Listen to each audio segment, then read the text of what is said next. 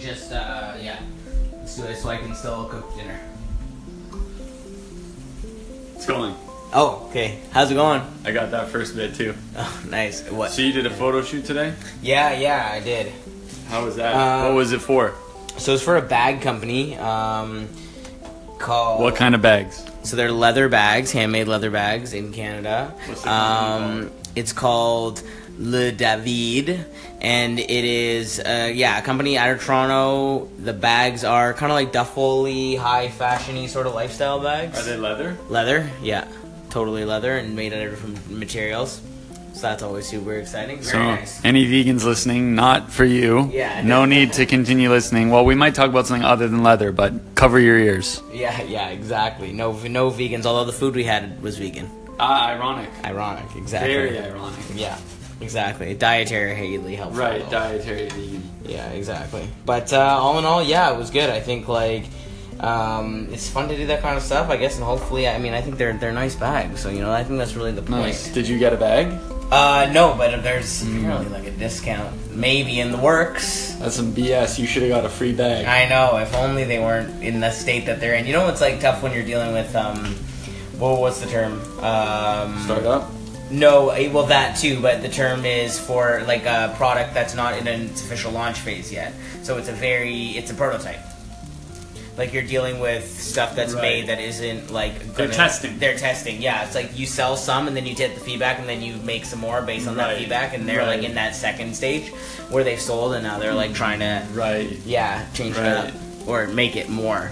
And they're like, what's their deal as a company? So it started by the first male out as gay man in the Jewish Orthodox community. So he's like the same age as me. Okay. And he was like out and he's still religious. He's not ultra Orthodox, but he's still religious. And his family accepted him and they ran this synagogue. Nice. And so he became like the poster of the community of like what it means to be like an out gay person in the Jewish faith. Orthodox. Yeah, Orthodox. And that's crazy. Wow. Yeah. And so, and then, we're entrepreneurial. So he started this company, and that's great. Yeah, and there's ties to the LGBT. That's why they wanted me. Right. Because he really wants to like make lifestyle. He has similar goals to me in the sense of making like high fashion lifestyle for queer people. Cool. So yeah, that's basically what happened. Wait, you want to make high fashion stuff for queer? No, people? not me, but like taking queer and making it more posh, I guess. Yeah, like chic. Taking trans like. I do, obviously... Sex in the City. Yeah, like, I literally want to be, like, at least, one of the...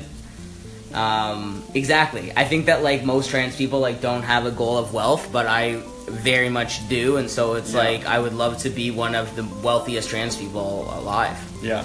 Nice. Photo shoot one day. We got a thing at the... And not because money is everything, but just because...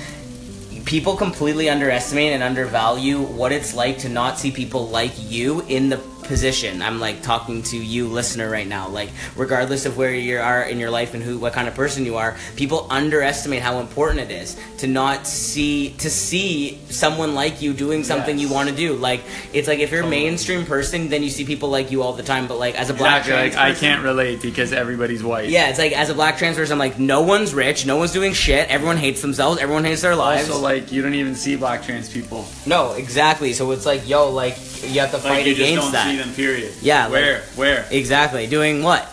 But like, where's anybody? I literally read a status by a black trans person today that was like, black and brown men are the worst, are terrible.